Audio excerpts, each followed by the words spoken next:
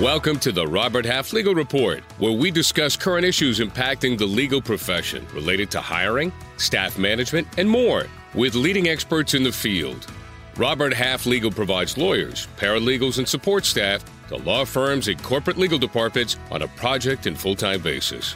The Robert Half Legal Report is here on the Legal Talk Network.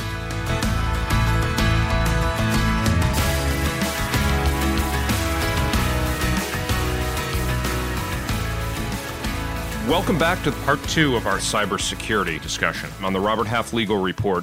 With us today are Tom Barnett, Rocco Grillo, and Joel Westoff. Rocco, what are some of the key factors to be addressed in a comprehensive security plan? Well, I think one of the first pieces we talked about was preparation, but having that repeatable process or a framework. We go into an investigation, we're searching for the unknown, that proverbial needle in the haystack. And further to that, a lot of times companies may identify the particular issue and they're quick to get into containment mode. While containment is important and we want to isolate the problem and in many instances separate it from the rest of the network itself so we can resume normal business operations, that key piece before containment is identification. We need to know what has happened, almost in the sense of like police officers recreating the crime scene. We need to identify what happened. We may identify a particular area of compromise. If we focus on that and isolate that particular area and don't have the full picture of what's occurred, we may overlook some critical factors. And while we may be addressing a particular compromise, there may be other factors. That may be a diversion, and the attacker may be in a different part of the environment in stealth mode, harvesting or gathering data unknowingly to the company itself.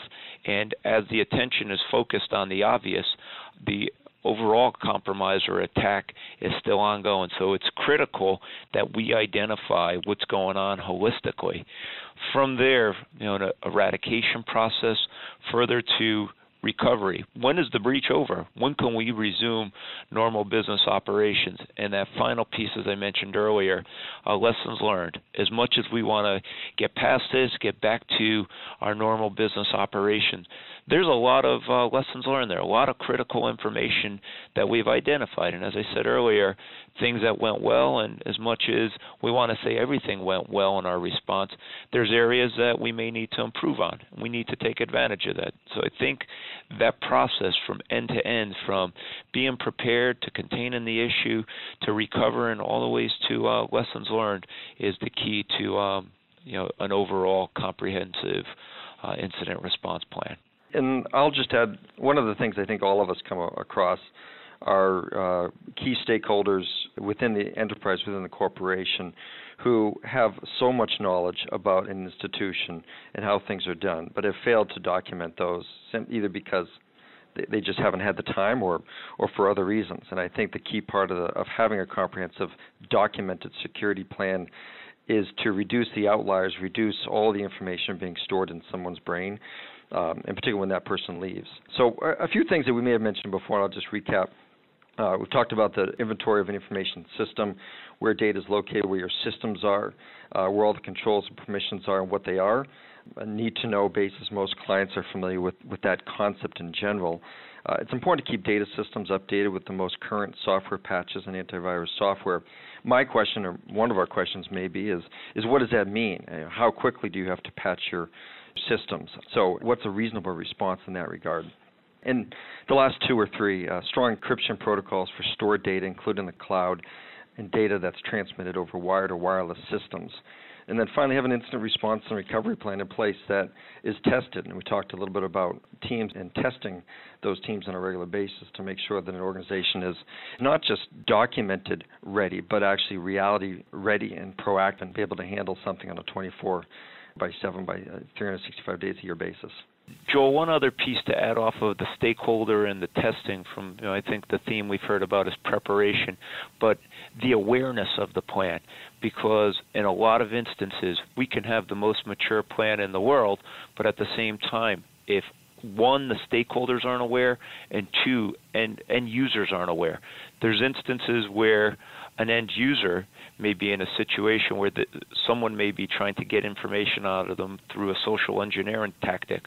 While the employee may stop the person or thwart that effort, they need to know who to call or have in points of escalation that if that should happen to an employee, they need to know that there's a process in place of someone they should contact.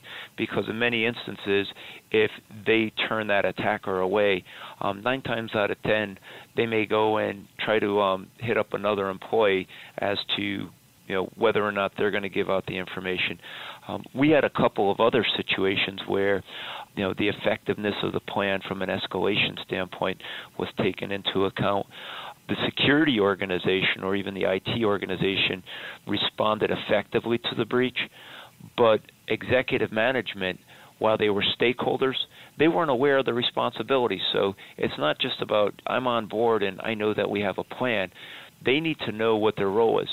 Another situation that a company had us come and take a look at from a post-mortem standpoint was that the security operations team responded effectively to the plan from an operations standpoint or from a technical standpoint, but it took the organization days until senior management was notified about what happened.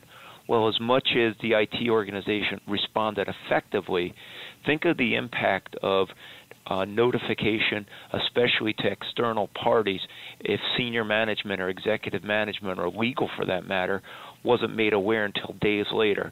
So again, different pieces that need to be taken into account, not only the stakeholders being involved, but at the same time the awareness component that comes into play. And really it's ultimately down to preparation, which comes through a repeatable process that's continually tested. One point I'd like to emphasize that Rocco and Joel both hinted at, but I think is very critical, and particularly with respect to the role of outside counsel, is communication. Rocco just mentioned communication within the organization, obviously extremely critical, and that can have legal ramifications as well. One of the very important aspects that needs to be integrated in part of the plan is the external communication approach. Who talks for the company? Who can speak on behalf of the company? What can they say? How is it discussed about what level of disclosure is required by law? What is appropriate? What makes sense? We've had cases where people at companies are obviously so alarmed and so worried about the bad press they may be getting that they quickly want to jump out there and talk about, that things are under control, they're better, they're solved. Well, that may be the case, but it may not be the case. And you can get into even more trouble by making pronouncements that the issue is over when it's not over. It can hurt the reputation. It can have all sorts of legal implications. So I think a communication plan, who notifies who, when, who speaks for the company, what's the process for determining the actual status so that the communications are meaningful and also crafted in such a way that protects the company, I think is a very, very critical aspect of any plan. Great information. And when we think about the integral part of security management planning, could you outline, all of you maybe chime in here, but maybe Rocco kick us off. Could you outline some of the actions to take when the breaches occur? Can you discuss some of the key components that should be included in the effective incident response and recovery plan?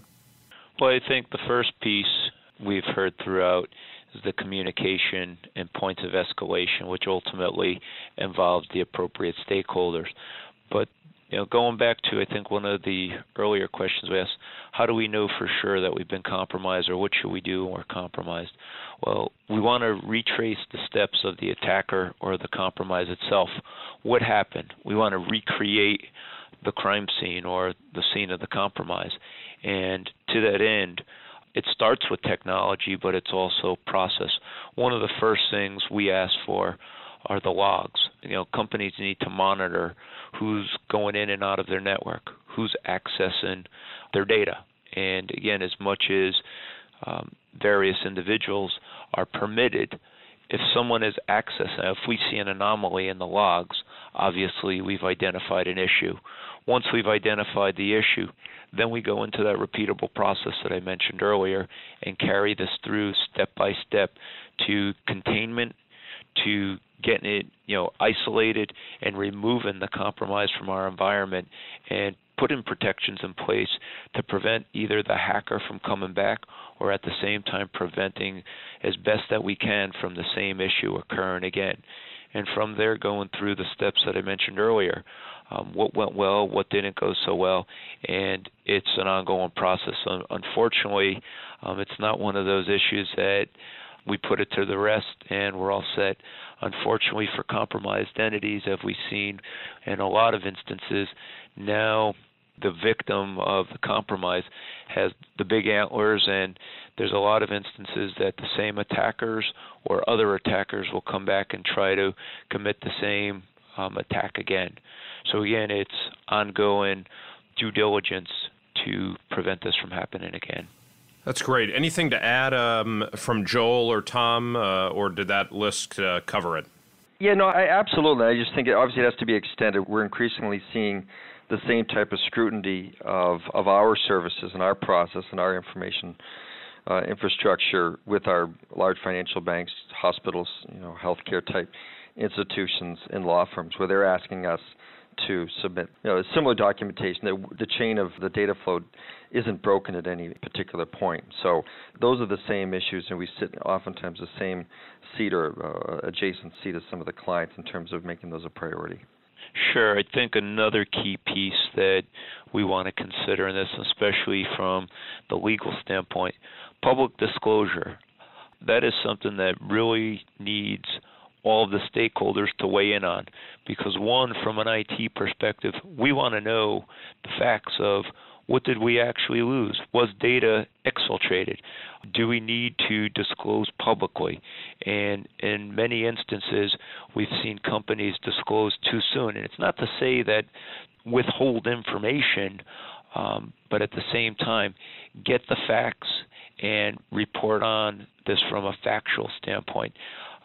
All too often a company may disclose that we've had X amount of data compromised or X number of records compromised, only to come back days or weeks later and say, have to repeat that the compromise was much larger. So again, as much as we want to do the right thing, we need to make sure factually we're correct with the information that we're disclosing. One other component of that, which I wholeheartedly agree with, and I think is especially important in the legal department and the outside counsel area, is that the things that are said need to be really scrutinized, because they can have an effect in subsequent legal proceedings that evolve, whether they're civil lawsuits, potentially shareholder suits, customer class actions, or governmental actions, regulatory enforcement or criminal enforcement. So how you say things and what you say needs to be highly thought out and scrutinized. Obviously, everyone wants to be disclosing and say what's going on, and Rocco made great points about knowing where you're really at before you talk. But there also are significant legal ramifications for what you say, how you say it, and when you say it that need to be considered in conjunction with legal. Thanks to each of you for that great content. Let's go ahead and take a quick break before we resume. To find, hire, and retain the best legal professionals, it's critical to have a sound hiring strategy in place. Robert Half Legal works with law firms and corporate legal departments to create effective staffing plans that can adapt to changing workload levels, realize significant cost savings, and improve the overall management of human resources. We offer a wide range of resources to assist hiring managers and job candidates, including our annual salary guide, industry-leading workplace research, and valuable interactive tools. For more information, call us at 800-870-8367 or visit roberthalflegal.com. Welcome back to the Robert Half Legal Report. With us today are Tom Barnett, Rocco Grillo, and Joel Westoff, talking about data breaches and cybersecurity. Slightly switching gears, how can companies determine their readiness to withstand a cyber attack? I know each of you have touched on it, but is there a short list that you all could give us for that help? Sure. I think one of the first pieces is having a response plan. And as much as we have a plan to respond, the repeatable process, how mature is it, and do we have the right stakeholders involved? And a lot of that starts with the tone at the top and having governance around it. This isn't just an IT or security issue. It is an enterprise risk management issue. It is a business issue. We've seen some of the high-profile breaches in the media or in the newspapers that point out the impact of this, and it immediately becomes a business issue, becomes a reputational issue. To your question itself, how can we understand how ready we are? Well, for starters, there's a lot of different frameworks that help us build security governance and help establish that tone at the top. But back to a lot of the pieces that we've spoken through this overall discussion, preparation is key. Having that plan in place that goes hand in hand with being prepared, but also testing. I said earlier, we're never going to have the crystal ball to predict the future, but we can play out different scenarios from a risk standpoint. What's the likelihood that a particular attack or a particular compromise may occur at our company?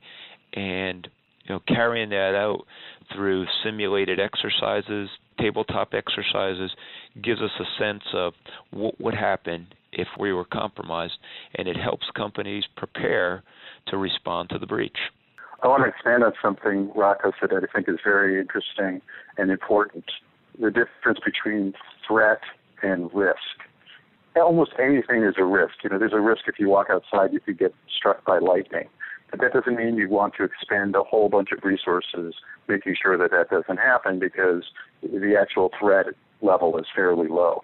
So I think it's important for companies to really assess what are their actual threats, what's the level and the ranking of the most important threats they have, versus just a kind of a generic catalog of every possible risk. And if that goes to what kind of company they are, what kind of information they have, different companies have different types of information that might be sought after. Now, there's a certain level of risk that everyone needs to worry about, and certainly we've talked about some of that. But I think it's also important for companies to understand what kind of information they have, who's likely to want it, and what can they do to protect it, because you can't protect against every single risk equally. So you need to prioritize them and devote your resources and time and energy into the ones that you determine are really the biggest threats. I don't know if this has come up, in the context of our discussion, but it certainly bears repeating that there are standards in the marketplace. There's the NIST Cybersecurity Framework, there's ISO standards, there's SSAE 16, SAS 70.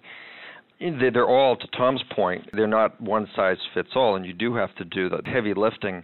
Isn't simply reading the standard, it's adjusting and aligning your particular threat profile, your litigation profile, your exposure, your scope, your width, to the threat assessments that are out there and making a judgment call. So those do exist, but I think we've covered most of them, I think, contain many of the things that we've addressed today. And it's up to the decision makers, the internal counsel, outside counsel, and the rest of the C-suite and IT staff to do a thorough evaluation and build a case for proceeding in one direction or another. And Joel, as a follow-up to that, based on your experience, what do legal organizations tend to ignore or overlook when it comes to security management? Certainly with respect to legal organizations, I think that there's been a historic tendency to ignore or overlook the importance of security management when it comes to their own operations. And Tom's mentioned a number of those issues, as has Rocco. So I think what's happened, and it may be a cultural gap, but I think that gap is closing, where law firms are not traditionally early adopters or tech-heavy. So I think what the law firms, and forward-thinking law firms like Paul Hastings, obviously, are taking steps to make sure that they're looking both at the client risk as well as their own risk and third-party risk relating to security management. So I think that that's where we've seen as more of a holistic and personnel lack of emphasis historically, which I think is changing fairly rapidly. And I think it's important to note that certain statistics that are in the marketplace, that something like 1 in 3 companies surveyed by Protivity's IT study indicated that they don't have a written information security policy. 40% of survey participants said that their organization don't have a data encryption policy. And 1 in 4 companies noted that they don't have an acceptable use or records retention destruction policy. And Tom mentioned earlier one of the key decision makers or influencers in these discussions are records managers. And so you have a number of different developments in the marketplace, breaches, etc., yet we still find a fair amount of companies that are not taking what I think all of us here would consider to be reasonable, prudent, and I would say necessary policy, documentation, but also taking those documentations and making sure that they're operationalized and that they can be repeatable, as Rocco has emphasized. One area that's embedded in what Joel just said, I think that's an important area worth calling out, is the aspect of e-discovery or subpoena compliance in the context of a lawsuit or an investigation, a governmental subpoena. It's a situation where you often have highly critical, highly sensitive, confidential information that's part of the company that they are then transferring to the law firm, who will then transfer it to an outside vendor, and then it could be reviewed by contract attorneys. There's a lot of handoffs going on, and anytime data is moving around like that, it's a very important situation that you need to look at closely. And I think sometimes there's so much emphasis on cost savings and negotiating the rates with e-discovery vendors, let's say, that I think sometimes the security aspects of that can be overlooked a little bit. So I think it's really important to understand these very risky areas of data transfers of information, lots of different people getting their hands on it, having it go through many transformations. That's an area that could warrant more attention, and something we certainly do at Paul Hastings. We have very stringent security requirements and testing that we do with our third-party vendors. The challenge comes in sometimes when the clients have their own list and they may or may not have gone through that level of security testing and auditing with their providers. That's great. Thanks to all of you. And before we wrap up, what kind of advice would you give senior counsel that you may be addressing regarding some of these potential pitfalls and risks? And maybe we'd start with you, Tom.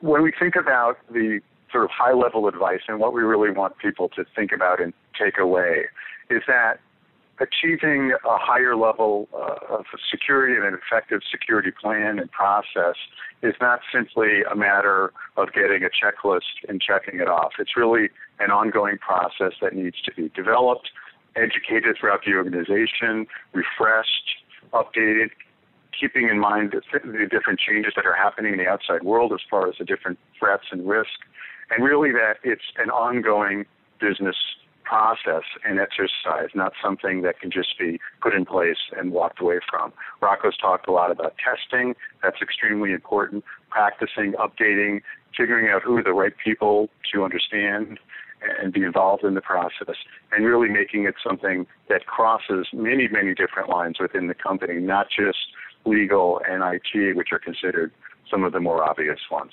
Excellent advice, Tom. Thank you very much. Rocco? Sure. There's a handful of things that we could put out there, Chad. A lot of them we've covered already. But to that end, to wrap up, being aware. And that, starts with that top-down approach, not just the executive management, not just IT or legal, but everyone from end to end. Being proactive and ultimately being prepared. This is a continuous process, continuous due diligence, and from a preparation standpoint, continuing to test and refine areas of improvement. Another area is, I think we talked about this throughout the presentation, partnering. There's multiple stakeholders. This isn't a time for someone to shoulder it all on their own, whether they're trying to do it on their own or at the same time being, the hero or the firefighter. Ask for help, both internally with stakeholders as well as externally. There's a lot of threat intelligence organizations. There's a lot of proactive organizations that provide information from a threat intelligence standpoint, at the same time working with your peers. Because again, in many instances, while attackers may target a particular company or industry, if it's affecting one company or one industry, there's a good chance that they're going to target other companies in the same industry. So to that end, I think a combination of all of these are essential in responding to breaches. Thank you, Rocco. And Joel? Yeah, I would certainly endorse Rocco and Tom's comments. I think I'd just add or reinforce two. This is such a fast-moving industry, and the impact is so enormous that there needs to be knowledge management acquisition obviously not just at the senior level, but at the user level, ongoing reinforcement of the importance of security and privacy, and putting in place at an employee level the tools and the knowledge that they need to have. And then secondly, at a senior level, make sure that there is a senior level person who's oversight over this particular space, has the sufficient expertise to know what needs to be done, has the authority to implement it and enforce the plan that the team develops, and who's held accountable for the success or failure of the information security program and its practice. And I think that's what we're seeing in the marketplace, as these positions tend to become more critical to the organization's success and risk management. Thank you, Joel. Well, we've reached the end of our program. A special thanks to Tom Barnett, Rocco Grillo, and Joel Westoff for joining us today and providing their expertise and insights. Before we close, I want to let the audience know how they can contact each of you. Tom, could you provide the listening audience with your email address? Sure, thanks, Chad. So it's Tom Barnett at paulhastings.com, TOMBARNETT at paulhastings.com. Great. And Rocco?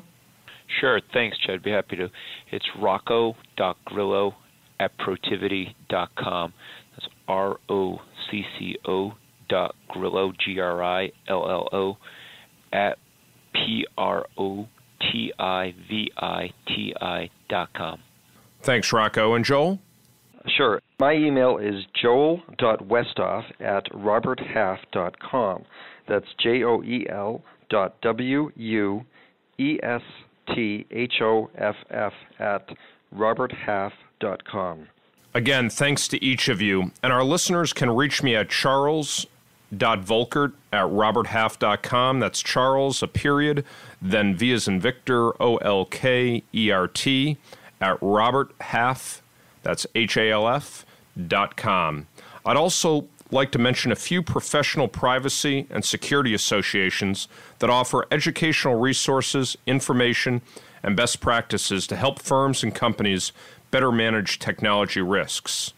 The first is the International Association of Privacy Professionals, the IAPP. The second is the Information Systems Security Association, or ISSA. And the third is ABA's Privacy and Information Security Committee and the ABA Cybersecurity Handbook, a resource for attorneys, law firms, and business professionals. You also can visit roberthalflegal.com to learn more about our legal consulting solutions. Download our research and subscribe to our legal blog for weekly updates on the legal job market and other important industry developments. Thanks for listening today, and join us next time on the Robert Half Legal Report as we cover another great topic impacting legal practice management and legal careers. The views expressed by the participants of this program are their own and do not represent the views of, nor are they endorsed by, Legal Talk Network, its officers, directors, employees, agents, representatives, shareholders, and subsidiaries. None of the content should be considered legal advice. As always, consult a lawyer.